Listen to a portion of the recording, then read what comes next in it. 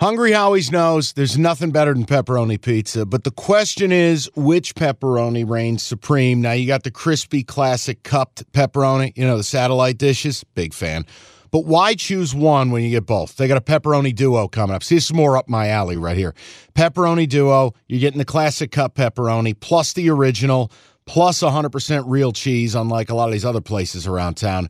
Get a large pepperoni duo, $9.99, only at Hungry Howie's.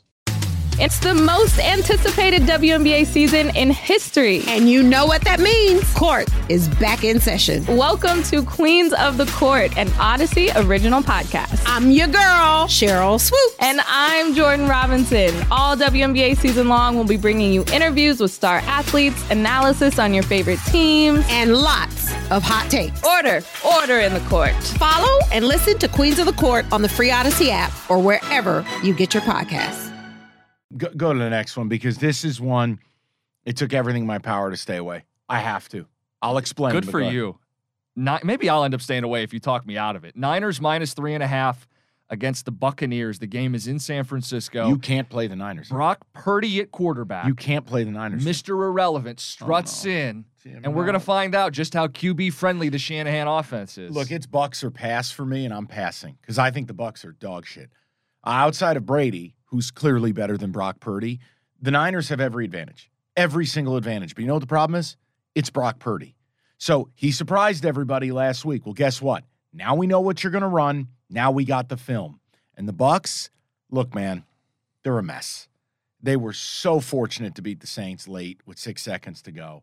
But am I ready to take the Bucs cross-country catching 3.5 against a team whose defense is going to bring no pressure blitz-wise? They're going to still get home. They're going to drop 7 and rush 4 and still make Brady's life miserable. People need to understand what it looks like. It looks like they drop 7 and bring 7.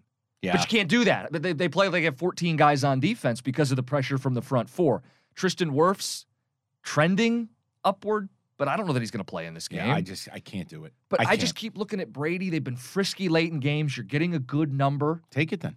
Look, man, take it. I'm be very clear. I'm not on the Niners. This would be a Bucs or pass situation. I watch the Bucs and I cringe.